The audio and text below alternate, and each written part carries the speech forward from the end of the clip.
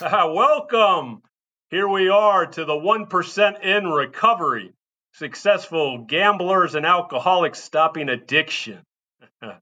Now out, we have the 12 Steps Explained course to guide you through the 12 steps in 90 days. Got to save time and actually get to the heart of the issues. Got to get to all the emotional issues. And with that, we also do recovery coaching. All you have to do is tap into me, Hugo V, lifeiswonderful.love website. Today, we have the pleasure of speaking with Dan Trillaro. How you doing, Dan? I'm doing great, Hugo. Thanks for having me on. How are you today? Doing well, man. Always talking about recovery. I always say recovery is a beautiful thing. We just got to say your EQ's your IQ, man. We talk about recovery and especially two gamblers. We got some stories. It's going to be always excellent to bring you on. Awesome. Glad to be here. And I just love the name of the podcast, Life is Wonderful, because it's certainly more wonderful not gambling, and you start to feel that love again. So I just love the title of it, too. All right, let's first start off with, tell the audience one thing you love. You know, I'm a huge sports guy, and I have to go with what's in season right now, and New York Football Giants. We got big games. We're making the playoffs. We beat the Vikings last week. So I'm a New York Giants. I'm a sports guy. I love watching football. And for this week, that's where my heart is, with the New York Giants. I got you. Hey, and I was born in New York City, and I know the field, the whole Northeast here, but now I'm all Texas teams now. But good luck. We have the rival Eagles, so that's something we both have in common then, because Cowboys and Exactly. Giants, neither one of them. And I lived outside of Philly, so well, let's first dive into the first question. You now are working with Epic Risk Management. You are talking a lot about gambling awareness. Why don't you tell the audience what you're doing now and how, because gambling is being just pushed so hard, what are you trying to accomplish, and what do you do, and what do you see out there? Sure. Yeah, great question. You just said it so right. Gambling is expanding across the United States. We've had brick and mortar casinos in various states for decades. And then there was internet and mobile device gambling that started taking off. And most recently, as of 2018, we saw the repeal of PASPA, which paved the way for sports betting to be legalized state by state, not federal, not at a national level, but at a state level. And boy, I tell you, Hugo, it has opened up the door for such a need of people to understand what is sports betting, what does it look like, what does it feel like, how can I develop a problem with it? And that's kind of what we're starting to see as the issue and what we tackle. Epic was founded by a gentleman named Paul Buck in the UK around 10 years ago. And he also is a gambler in recovery. And he started Epic Risk Management while sitting in a jail cell outside of London, England, saying that he had a gambling problem and he needed to do something different. And so he started working with professional sport teams over in the UK. And then over the last several years, having built that base up, has expanded into the United States, where about 3 years ago, we partnered with the NCAA to deliver education sessions to college student athletes. We see college and athletes as two very vulnerable populations. You and I know gambling doesn't discriminate. It can affect anybody at any given point in time, regardless of what sector you work in. But we're trying to hit the younger demographic because marketing does matter. And we're seeing a lot of young adults, adolescents, teens, emerging adults, whatever you want to say. We're seeing them exposed to gambling earlier than ever. Whether it's video games that they play that have gambling mechanics in them, whether it's normalizing spending of money at an earlier age on games, they are starting to become the gateway into age 21 sports betting and other types of gambling. So we work with the NCAA, we work with other professional sport leagues in the United States to provide education and awareness around what does gambling harm look like? What makes an individual vulnerable? Why are athletes potentially at a higher risk than non-athletes, right? We talk about personality traits. And so we do a lot of the education around that. Now, I will always say, I'm not anti-gambling. I'm only against gambling for myself. I don't have a healthy relationship with gambling. I'll be 13 years in recovery on February 11th, and I'm very thankful for that. I can't gamble. I don't understand what normal, quote-unquote, gambling is. But we encourage people that if you decide to make a decision to gamble, do so responsibly. Do it safely. and we give them some guidelines. What does that look like? What does that even mean? And Hugo, I'll say one of the big takeaways from being on college campuses that we've noticed collectively as an organization was that today's college student who bets on sports does not see it as gambling, which is mind-blowing to me. They see it as a side job, an easy way to make money, because they say that they're so informed and they follow it so closely, they know when to close out their bet. They know when to get an early withdrawal. And they almost look at it as more as a money management system than a form of gambling. And that's really concerning from our perspective.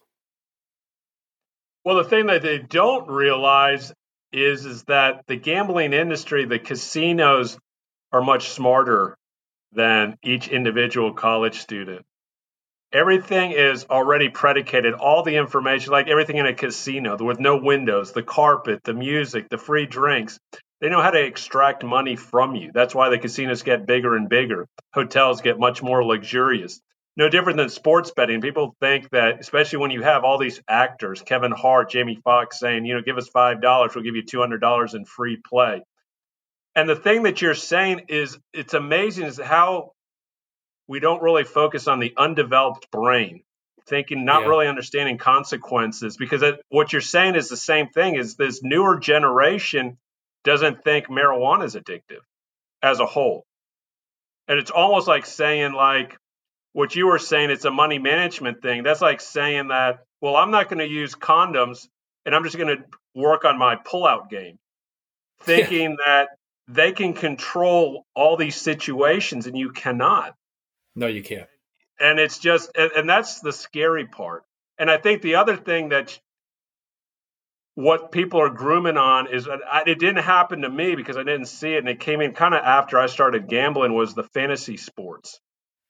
How that's fantasy, a pathway. How middle schoolers and high schoolers are starting with their fantasy teams, and that's grooming them into the sports betting. And I think what you said is I think athletes are much more susceptible to sports betting, just like the lower economic people are much more susceptible to scratch-offs and lottery.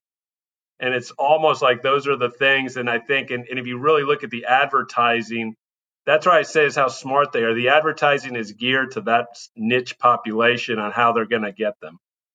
And that's, it's interesting when you look at athletes, and I think that was a great analogy around athletes with the sports betting, because we also see those same individuals who have a higher propensity for, to your point, the daily fantasy sports, day trading, cryptocurrency. There's this concept of novelty and this concept of research. What we often find with the sports betting is that people will romance that process of research. You talk to so many sports bettors who are now in recovery. They say they would start researching the lines of the teams as early as Wednesday before the Sunday games. And you're following it all week long. And there's the research component. What's the wind? What's the environment? What's the record, the spread, the injuries? And you're factoring in all of these pieces of data, and you're computing it, and you're coming out with what in your mind is a logical conclusion. And now you're putting your money on that very big play potentially. So there's some ego involved, right? I'm smarter than you. I know more than you. And I want to prove and exercise my dominance. And that way, if I do win, I can brag. So there's this element of research, the ego, and the novelty. This is new. It's shiny. Bells and whistles, free plays, right? Same game parlays. All these terms sound so alluring. You say, why not give it a try? But you hit it on the head, Hugo. You said that developing brain. The UK did a study. It's on the BBC. It's on YouTube. It's about a 4.5-minute video where they put a person with a gambling problem inside an MRI machine, and they took a look at his brain while he was playing roulette. And what they concluded was, it's not just the winning that counts. It's the anticipation of the bet and the participation in the activity. And so your brain is constantly firing. And when you start doing that every 20 seconds, 30 seconds, every minute, and you normalize that behavior, those neurons are starting to get wired together. And now all of a sudden, that good time turns into a habit. And that's how it can start to turn into problematic use. It never starts as a problem. It starts as a fun time, and it can escalate from there. Right. Like I always said is The most high I was gambling was in the morning when I saw the lines. And then Yeah. I could build up the whole high throughout the day, place the bet, win or lose, but I was most high in the morning. And that's what got me up in the morning. I would agree with you as a former sports bettor because I played blackjack too. And for me, sports betting, the mornings were always the best in terms of because getting in those last bets, doing that last bit of research. And I've heard people who play with the daily fantasy sites, they do the same thing. They're analyzing, they're researching up until kickoff. And then they get into this lull. Now what? Now I have to watch the game. What the hell do I want to do that for? You know, Exactly. You don't want to watch the game. You want to now start researching the 4 o'clock games. And so now Right. you're half watching, and now you're half watching the 4 o'clock. And then you want And to then you're research trying the to 8 figure o'clock. out if you're up or down. And then you're trying to make bets based upon, well, I'll figure I'll win 65 or 70% of this, so I'm going to have this amount of money. It's nonstop thinking, nonstop activity. Everything's firing all the time. There's no peace. There's no rest. Exactly. Well, let's go into question 2. So I know your story, but you're someone intelligent. You were in well-paying jobs. You were an athlete. How do you cross that line? And look, in almost any gambler, I mean, I did criminal activity. I just didn't have to spend time in jail. Can you address is how do you think a compulsive like someone who does, let's say, gambling, then does some problem gambling, then does some compulsive gambling, and then they get to the point where they can actually not only contemplate, but actually do criminal activity? You know, that's a great question. And I recently, back in the fall, I did a YouTube video for Mark Leda, who does Soft White Underbelly. And the title of if I could go back and do that again, the title, Recovered Gambler, right? Recovered compulsive gambler. Because you and I know you're never fully recovered from addiction. And I want to first premise with that because we talked about criminal activity and we talked about my journey through that. And in no way, shape, or form am I ever fully recovered. I'm in the active process day after day of staying in recovery and never fully recovered. Because if I ever think to myself that I'm fully recovered, then I could go very right straight back to those same behaviors that led to the criminal activity. How did I get to that point? You know, it's funny when I go backwards from time to time and think about those decision points, I can clearly look at some really big events that had a big impact on me. And I know, having lived through September 11th and having been outside the towers, I was not in the towers, I was less than a quarter mile away from them. But having seen what I had seen that day, bodies hitting the pavement, people jumping from windows, and having lost 14 friends that day and 2 more to suicide in the weeks that followed, I didn't realize that impacted me at the time. But that was the seed that was kind of planted that kind of continued to grow. I mean, I was exposed to gambling at an early age from childhood. And we always talk about early exposure. You know, you normalize gambling. And I did from time to time do things that were illegal in high school. I was running a poker game at the local public library next to the police station. I mean, that's brazen, you know? And I got a slap on the wrist for that. Hey, don't do this anymore. Okay. But I had those personality traits where I've always been kind of that risk taker. I was competitive. You know, I had that fear of failure. I think I had low self-esteem. I wanted people to like me. I was a people pleaser. And when you start looking at those qualities and traits, you start realizing this could become a recipe for disaster. And when you combine it then with adverse childhood experiences or traumatic events like September 11th, having lost so many people, I went back to that thing that made me feel good, which was gambling. It was normalized. It was something that I saw as an acceptable thing to do with no harm. The problem was I started doing it as a way to escape problems. And I needed to do more and more of it on a daily basis, just like alcohol. People who drink, you know, you don't just get drunk off a beer anymore. Your tolerance builds. Well, my gambling tolerance was building such to the fact that I ran out of money. You know, I didn't have a money problem. I had an emotional problem. And money I needed to continue to keep that at bay. So when I had access to finances, I remember when I stole my first check, Hugo, I sat in my car 15 minutes saying, I can't believe I just stole a check for $10,000 from a client who's trusted me with their future. And I took that check and I put it in my bank account and I justified it. I said to myself, this is a loan I'm not a bad person. I will repay this money to that individual. And within 3 days, I lost that money gambling. And I continued to chase either the feeling of gambling or chase to try to make things right, which continued. We know how it goes. You continue to go down that rabbit hole. And before I knew it, I think I had probably embezzled and stolen over $500,000 before I started thinking about it again. Ultimately, I took over $2 million over a 20-month period. And I knew at some point I was going to get caught, but I just didn't know another way out. And I don't really have a different answer than that. I don't know what I was thinking. I can't go back and give an exact answer, but I remember thinking like, what's the point? I'm going to get caught eventually, so I might as well just keep doing it. Maybe I'll get lucky someday. As a gambler, I was a hope fiend. And I heard that phrase from a gentleman in Baltimore on a YouTube video. He said, people who do drugs, they might be a dope fiend. But as a gambler, you're a hope fiend. And I was. I mean, I could not get away from it, hoping that something would be different. It just never was. Yeah, the reason I asked that question, and thank you for your answer, is because a lot of times people on the outside that don't really understand addiction, they'll say, well, how did you do this? Well, why didn't you stop? Thinking it was like a willpower thing and don't understand that there are so many other things at play. Like Yeah. for me, I didn't realize how being bullied in the first grade about my name, or when a girlfriend of mine got pregnant and then she chose to have an abortion, how all these things kind of like add up. And there's so many things that happen in a person's life. It's not usually just one simple thing. It's almost like a combination of things. And then before you know it, you're like, yeah, but okay. And we all have good intentions. And then, but invariably, it doesn't end well.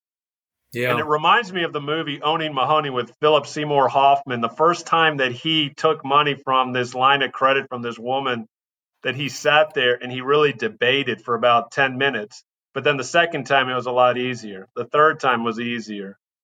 Says, I know what I'm Yeah. doing. I'm going to get I it always back. say that too. I say the first time was the hardest one. I grew up in the church. I grew up with grandparents that had me going to church all the time. I was relatively strong in my faith, and the one thing I'll say is that I drifted. I mean, when I started going down that path, I didn't step foot in the church. The guilt, the shame. I mean, that's a lot of what we talk about with addiction, the feelings of guilt and shame. But you're so, addiction is that dysfunctional relationship. It takes you into the corner, it kicks the crap out of you, and you hate it, but then you keep chasing and going back to it because you love it at the same time. And it's just a really strange dynamic. And for people who don't understand addiction, they sure as hell have a hard time understanding gambling addiction because you're not putting anything into your bloodstream. You're not Right. consuming anything. So you're often just called greedy or money hungry. But that was not the case. I mean, I suffered from a non-substance related disorder. My brain, if you look at my brain, it was acting all kind of crazy. It actually lights up the same way as someone who's a cocaine addict. The same regions are activated. So you don't have to put a substance in your body to be impacted. We know that. Well, the thing that people also don't realize is the gambling mind, the cocaine mind, and actually falling in love all lights up the same areas because Mm, alcohol and marijuana are depressants. They come down and don't realize we get excited and almost stimulated with cocaine, gambling, and love. And if yeah. you almost made a joke is, tell me what cocaine, gambling, and love have in common. And most people would be like, what are you talking about? It's going, Pregnancy. your dopamine, all those hormones are all on the same. They're firing at the same level, and that's what's the kind of scary part about about those three things. Yeah, that's a So great tell me point. one other thing. Let's go into question number 3. Question number 3 is if you see where gambling is going, how do you see the kind of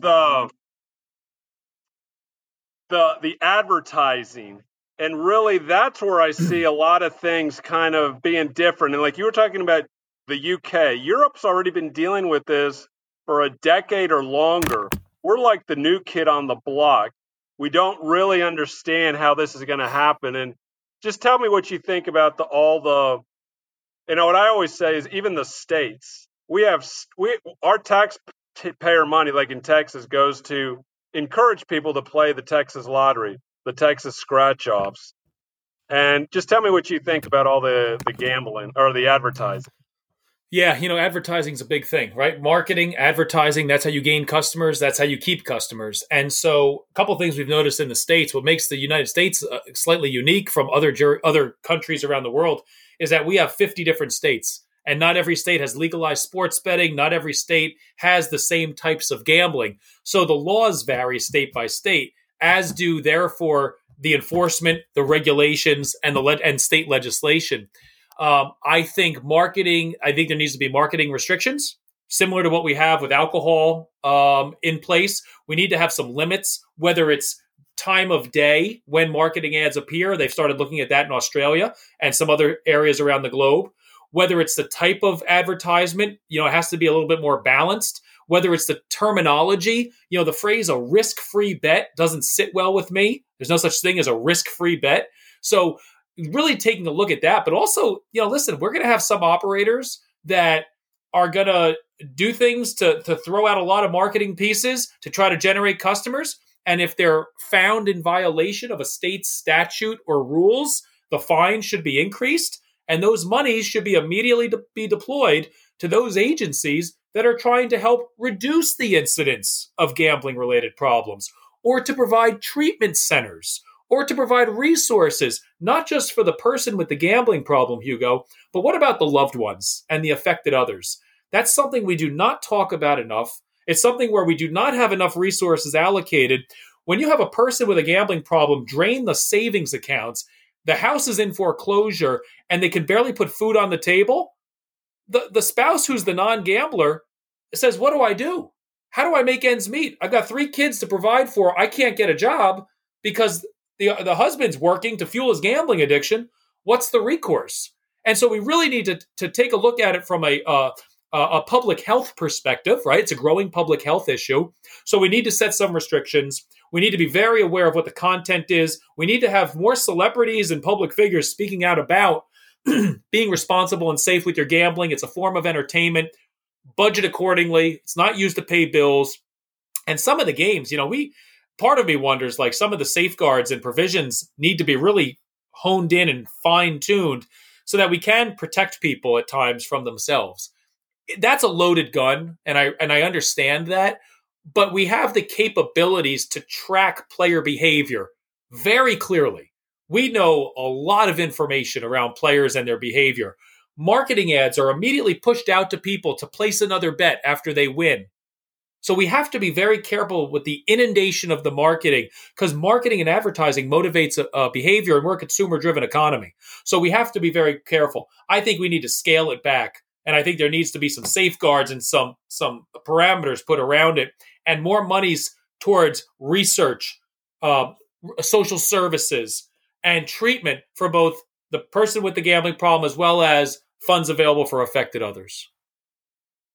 Right. It's almost like the 80-20 rule, is because the casinos and any other types of sports books, they're relying on actually less than 20% of the people who bet to really generate all the revenue. They're really banking on the compulsive gambler to keep coming back and back and back and back. And that's the part that I just see that there's not enough written in any of the laws to really booster treatment. It's so hard to get treatment for a compulsive gambler. It's easy if you're an alcoholic, you have an eating disorder, you have depression. But if you have a gambling disorder, most insurance really don't want to, they don't really understand it. And I think that's where the work that you and I are doing is so vital. We need more people that understand compulsive gambling and are willing to share their story as well as the information. Yeah, absolutely. And I'm happy to be here, and I'm honored that you asked me to join, and happy to support and fight this good cause with you, brother. All right. Any last words? One last little thought you want to throw out there? Life is wonderful. I just keep going back to that as I'm looking at it here. Life is definitely wonderful when not an active addiction, and it's a daily battle. Some days are easier than others. February 11th will mark 13 years for me in recovery. And if you would have told me day one that I couldn't gamble or I wouldn't gamble 13 years later, I would have thought you were absolutely nuts.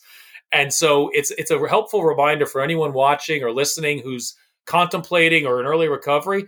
It is possible, but just take it a moment at a time. Take it a second at a time, a day at a time, whatever that manageable chunk is. And over time, it does get better. It's about creating a new environment where the gambling no longer fits in. That was the key for me. I tried to keep the gambling out, but I tried to keep all my same friends and keep doing the same patterns of living. That did not work. And if I would have continued, I would have gone right back to gambling.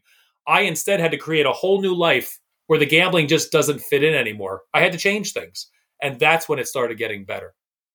It does. Once we start to address and understand that compulsive gambling is an emotional disease and that gambling always lies to you, we can actually then realize, especially for the compulsive gambler, it always lies, like you had said about the hope fiend comment.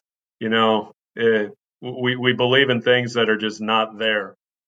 So with that, we are going to conclude this episode. So like Dan said, the company is still lifeiswonderful.law, but as we noticed, so few people get this, unfortunately, and that's what Dan and I are trying to do. The podcast is 1% in recovery, but I really want more and more people to get it so more and people can live this wonderful life. With that, that will conclude this episode